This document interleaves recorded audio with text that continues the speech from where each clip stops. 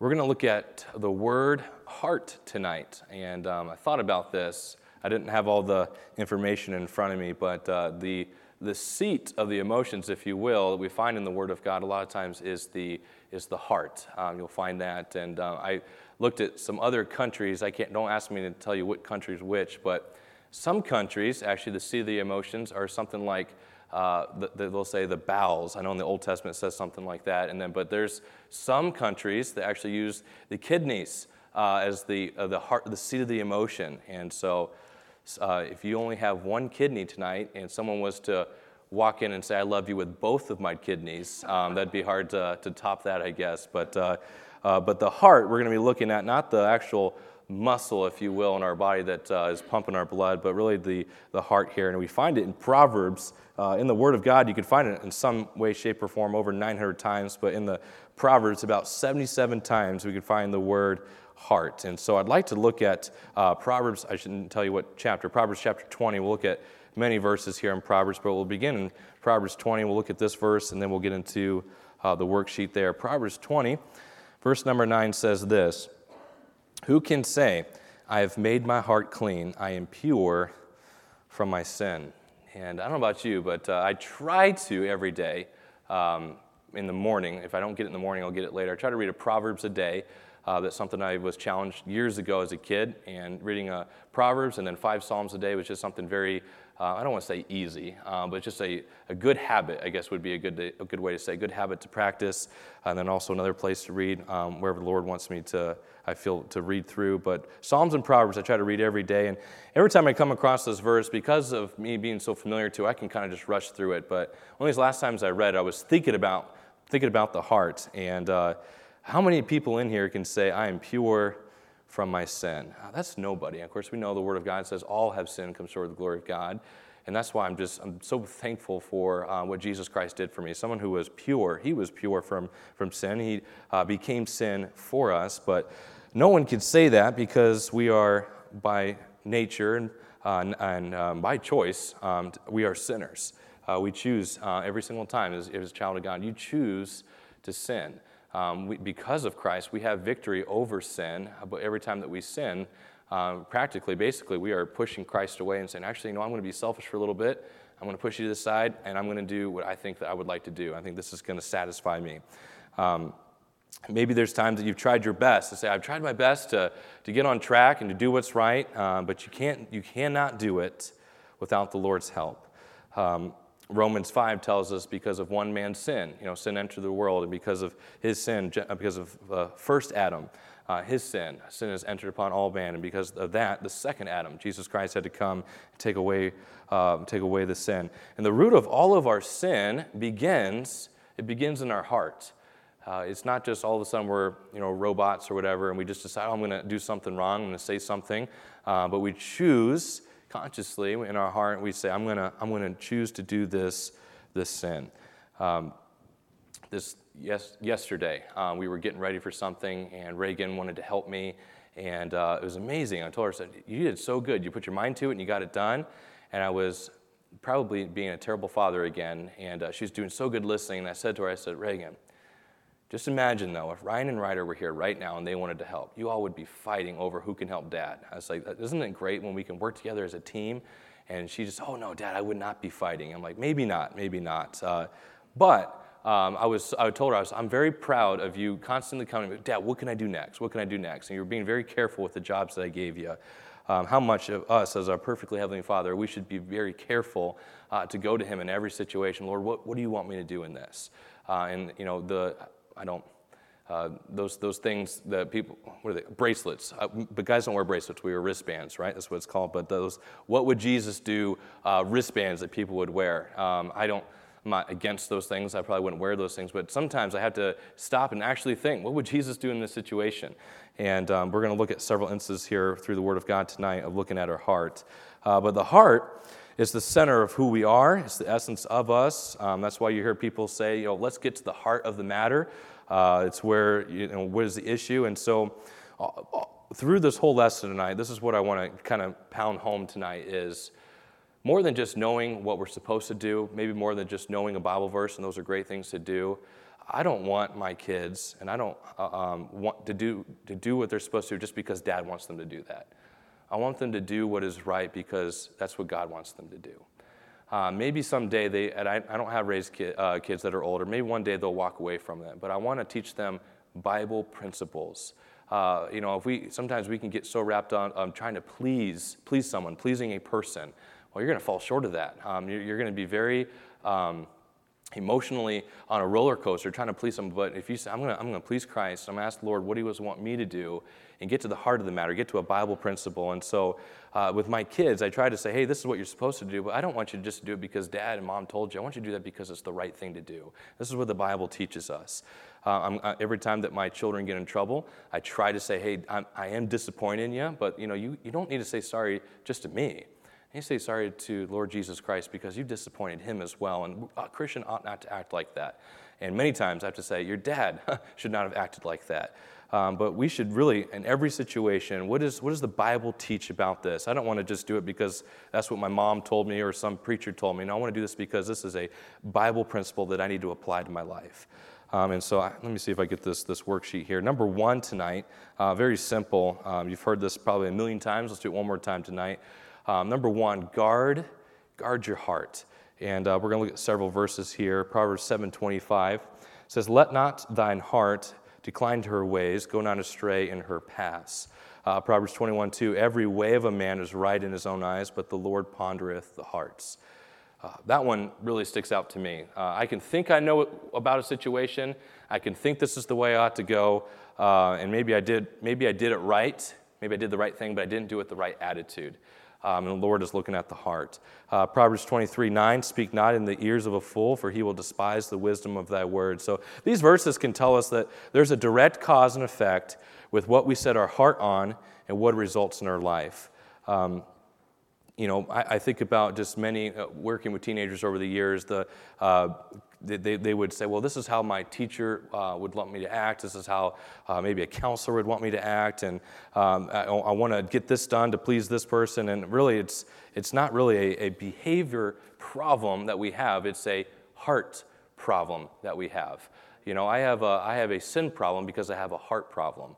In my own heart, in my own wickedness, in my flesh, I want to sin. I want to do those things. And that's why it's a daily battle, putting on that whole armor of God and asking the Lord to purge my heart, to clean my heart, and to walk in a way that is pleasing to him.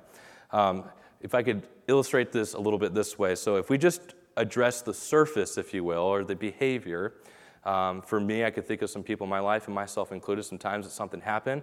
If I just dealt with, this problem that happened, no, that's not the problem. It is a problem, but the problem was way down here. It was the root of the problem. And many times, maybe you've heard something like this, and I'm trying to rephrase the thought that a preacher said years ago, but it said, a major problem is when a minor problem goes unnoticed. And when we let a little thing creep in, that becomes a major problem. A preacher one time said to me, Caleb, don't be surprised if you left a nail in the wall in your house that the devil doesn't come and hang a piece of garbage on it. He said, we can't give any place to the devil. We can't give any place to the devil. And so if we're just addressing the surface level, if you will, it's like spreading icing. I wrote this down. Icing on a rotten cake that is infested with, I won't say the one that I used there in the South because I think you might know, but with bugs. We'll just say bugs, okay? I'll say it. Down there in the South, cockroaches. Those were horrible. And I just know that when you saw one, it was almost like, okay, time to move. Let's go. But if you were just to put icing on that, yeah, it looks great. It looks great, but you didn't go to the root of the problem. I know many times that we would go to a food fellowship at the church, and I remember as a teenager, the first question that you asked when you were in that fellowship was, hey, does anybody know who made this? Because you wanted to make sure, right? And so, my mom made that. Oh, this is great. But if someone said, no, I have no clue, it's like, man, this is disgusting. This is gross. And so next time we're at a fellowship, I stand up and say, who made this? Maybe don't raise your hand, no. But we got here on the worksheet after those verses, it's impossible to have a positive life with a negative heart. And when we are living in negative circumstances and we're focusing on our issues, and I could be just as guilty as the next person, finding the wrong in every situation, being negative. Nobody wants to be that person, but we can tend to be that way, right? One thing goes wrong, and all of a sudden it's like everything is going wrong. I get to list all the things that are going wrong. But our behavior is determined by our heart. So if we want to change our behavior, we need to change our heart. We need to get to the heart of the issue. If you don't want to repent of those things, but you just say, how about this? I'll illustrate it this way as well. Honestly, I remember this. I pick on Reagan all the time, but one day it's going to be her standing up and telling stories about me, so I got to be careful. But when she says sorry to her siblings, or says sorry to mom and dad, I'll say to her, I said, "No, Reagan, are you sorry that you got caught, or are you sorry for what you've done? Are you just, were you sad that dad saw you make the ugly face towards your brother, and now you're in trouble, and now you're going to lose some privileges? Or are you sorry because it was wrong? That was a wrong thing to do." And she mentioned to me, it was about a month or two ago, she says, "Dad, I don't know why I keep doing things I'm not supposed to." And I took her to that passage in the Bible about Paul saying that, hey, the things that I should do, I don't. And the things that I shouldn't do, I do. And I said, that's because we are sinners. And so next time somebody wrongs you or does something, don't just remember, they're a sinner, you're a sinner, and we got to look at our own heart. Lord, help me in my own heart to change. Diets don't work unless you really decide I'm going to do this. And my wife, she goes on these crazy diets every January. It seems like it's like 9 o'clock, you get to look at a picture of food. 12 o'clock, you get to lick some dirt. 5 o'clock, you get to, call a place and ask what their specials are, and then you hang up. You don't order anything. And it's amazing how we're grumpy the whole time in January during that time. But a repentance won't work until we go into the heart. And don't just say, "Oh, man, I'm so sorry for the way I'm living, Lord. Lord, please purge me from the inside. Clean my heart. Lord, I need to do a deep cleaning on my heart here, Lord." Maybe you say, "I want to stop fill in the blank. Maybe I want to stop doing this. I want to stop with this thing. Well, I don't want to argue with this person. I don't want to have this device in my life or this addiction in my life. I don't want to sin anymore." Okay, well, what needs to change is our heart needs to change. And who can do the cleaning? Jesus Christ can do the cleaning on our heart. And we need to go to him and say, "Lord," here's the next blank there, another statement here. God doesn't just want you, God wants you to be more than just a good person, okay? The world is full of good people. I think about this often. We don't need just good Christians. We need real Christians. We don't need good moms. We need real Christian moms. We don't need just some good dads. We need some good Christian fathers who are going to lead their homes according to the Word of God. I want my kids to love me. I want to have a fun time with them, but I hope that it's not when they get older, "Oh, Dad was always joking around. Dad was always fun." I hope that they go back and say, "No, Dad taught us the Word of God." I was just joking with Liam a couple services ago because he had left his Bible here, and I said, "Hey, it's amazing." And he would tell me, he's like, I have a Bible at home too. And I said, "I understand all that." Well, in Nebraska, we lived 15 minutes away from the church, and trying to get everybody loaded up. But I would always go in early, and then my wife would come in later. And Reagan, she forgot her Bible, and it's just panic. We're at church, we forgot our Bible. Well, I had extra Bibles in my office, and so I got one of the church Bibles in my office. So Sunday school teacher challenged the kids and asked them and said, "How many of you read your Bibles at home?" Every kid's lying, they all read their, And my daughter Reagan didn't raise her hand and says, "Well, we just have church Bibles. We don't have Bibles at home. We just read our Bibles at church." And anyways, it's amazing how that spread through the 600-person church very quickly. Thank you, Reagan. But God doesn't just want us to be a good person. God wants us to be a real Christian. He wants our full attention. He wants our worship. He wants your heart. And let me ask you tonight, how much of your heart does Christ have? Yeah, he lives inside of us, but how much of your heart have you given to him? Have you given your all to him? And it's a daily choice. Jesus said in Matthew 5:28, I'm going to turn there. I got the reference here, and I'm not going to try to quote it because I will mess it up here. Matthew 5:28.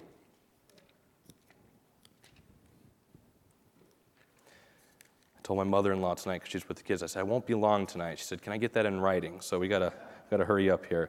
Matthew 5:28, "But I say unto you that whosoever looketh on a woman to lust after her hath committed adultery with her already in her heart."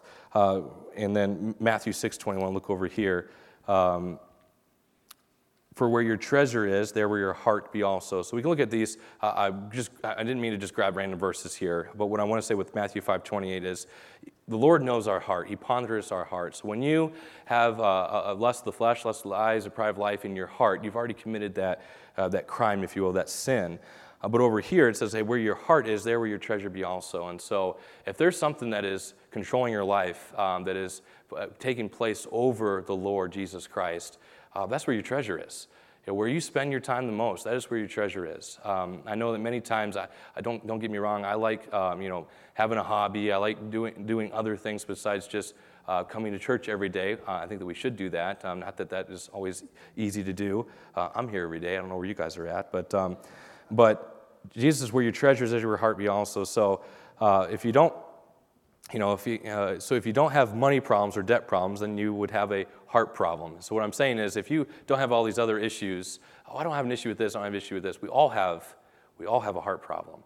And for everybody, it's a different battle. If we were to go around the room tonight, it wouldn't be this person's a lesser Christian, this one's more spiritual Christian. No, we're all dealing with something. And you have to ask the Lord, reveal in my heart, what do I need to work on?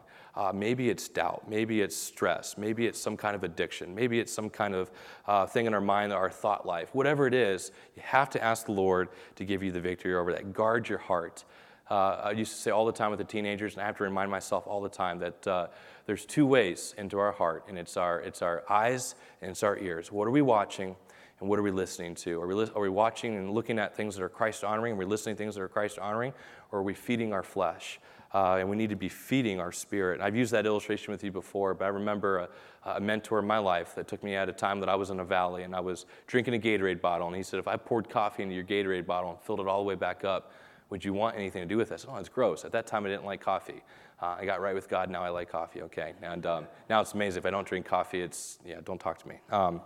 But all that being said, it's like I want to make sure that I'm full with the Spirit. I don't want to be half full with the Spirit. I don't want my heart to be, you've heard that phrase before, don't go half-hearted at something. You want to go put your all into that. A good man out of the good treasure of his heart bringeth forth that which is good. An evil man out of the evil treasure of his heart bringeth forth that which is evil. For the abundance of the heart his mouth speaketh. And I hear on a daily basis of some people who maybe maybe it's negative, maybe it's foul language, whatever it is. Hey, whatever goes in is going to come out. Silly illustration, if I could use this tonight. I remember when I was in 6th grade, I went to a open Christian school, and I had never been to that school before. We had moved, and my classmates, and I think I could say this here tonight, step away from the pulpit here. The phrase that the 6th graders would always use, they would use the euphemism word, heck. They would say, what the heck? And maybe people say that in here. I'm not mad at you. But in my family, it was like you were going to be murdered, half murdered if you said that. So I came home and I said that, and my dad gave me a wonderful discussion with several different paddles that broke. But all that being said, I remember he said, Caleb, that ought not to be in a Christian's mouth. It sounds too close to a curse word. And we didn't say the word gosh.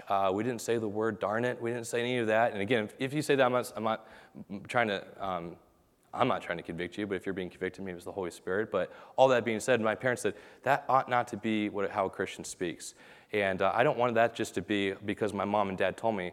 Eventually, I see that some things that there's a certain a way that a Christian should carry himself. And so, it's not in here, I'm good. It's not out there. It's bad. It's everywhere we go. We need to be a real Christian. We need to be a real Christian.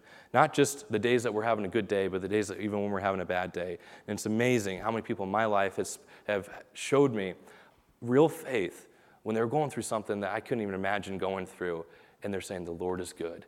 The Lord is so good. And that speaks volumes during that time. And so guard your heart. Not only should we guard our heart, but number 2, we need to guide our heart. Guide your heart.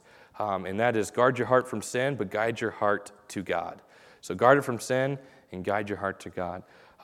Proverbs 23:12 says, applying thy heart unto instruction and thine ears to the words of knowledge.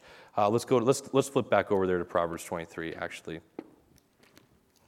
Look at a couple verses here.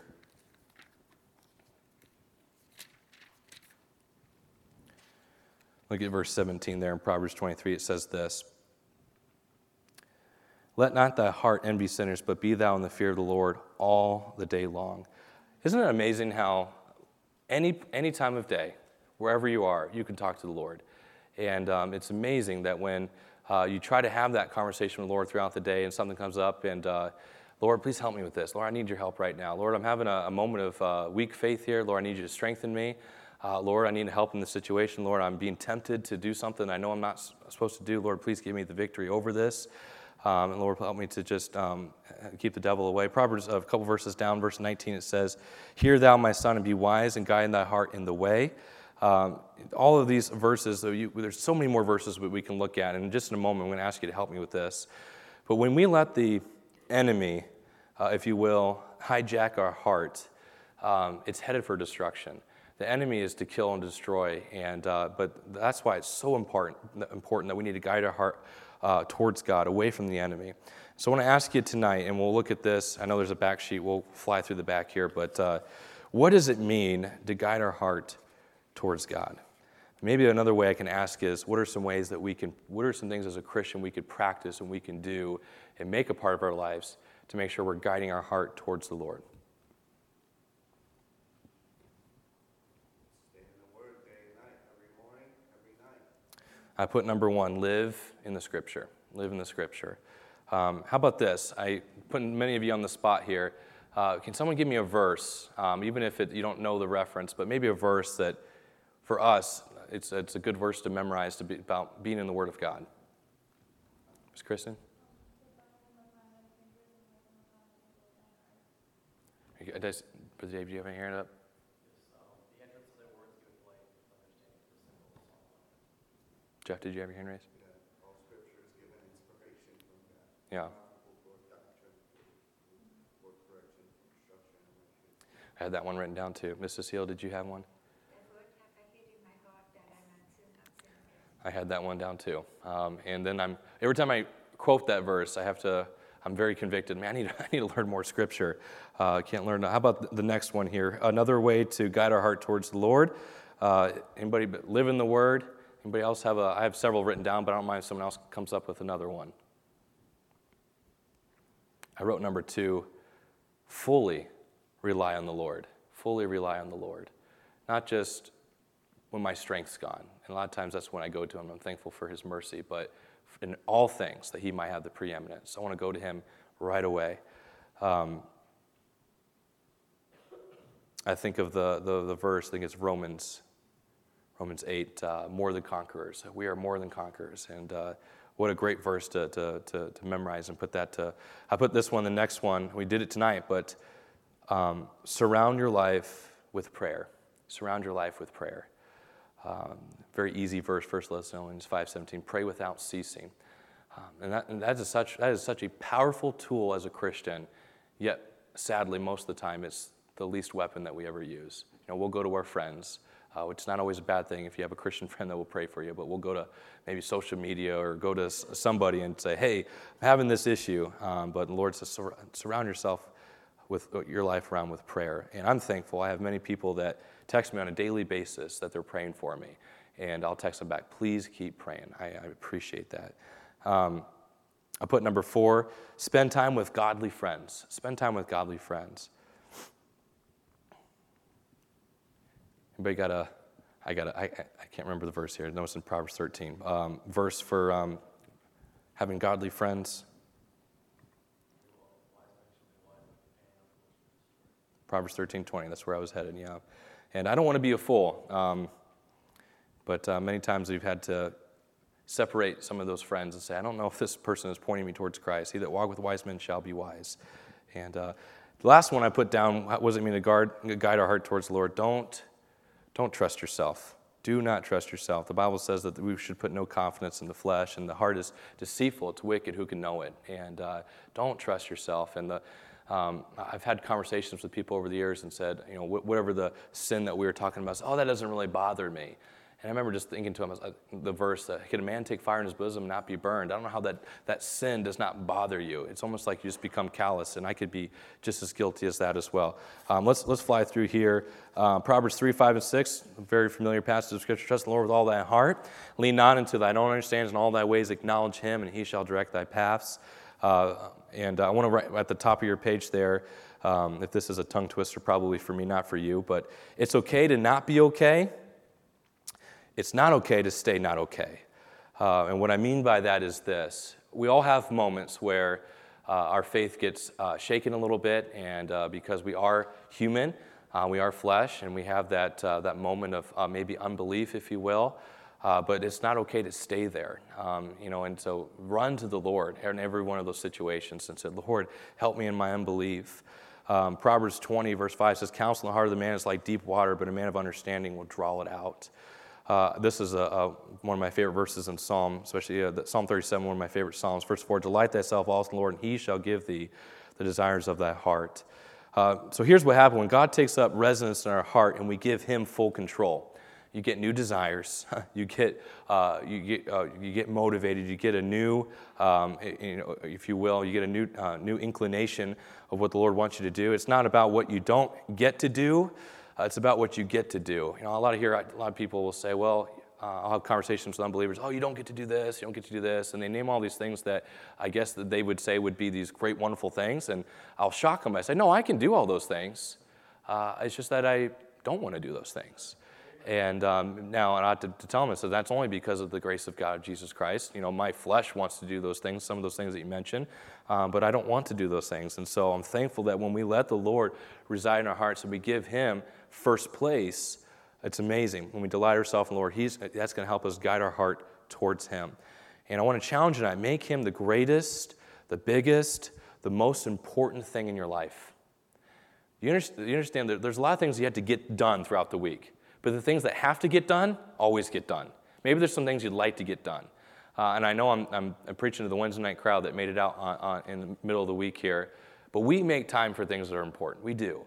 And so, the things that we want to get done, maybe they don't always get done. And what I'm saying is this. We are as close to God as you want to be. The Bible says that if we draw nigh to him, he's going to draw nigh to us. And so that's our decision. He doesn't force himself on us. It is up to us, our relationship with him. So I want to challenge you to make him number one. And you'll see that in your life, you'll no longer really just have these shallow moments, if you will. If you give God first place in your heart and you try to each and every day, Lord, fill my heart with your spirit and guide your heart towards him. It's amazing how God will take those desires, those fleshly desires away.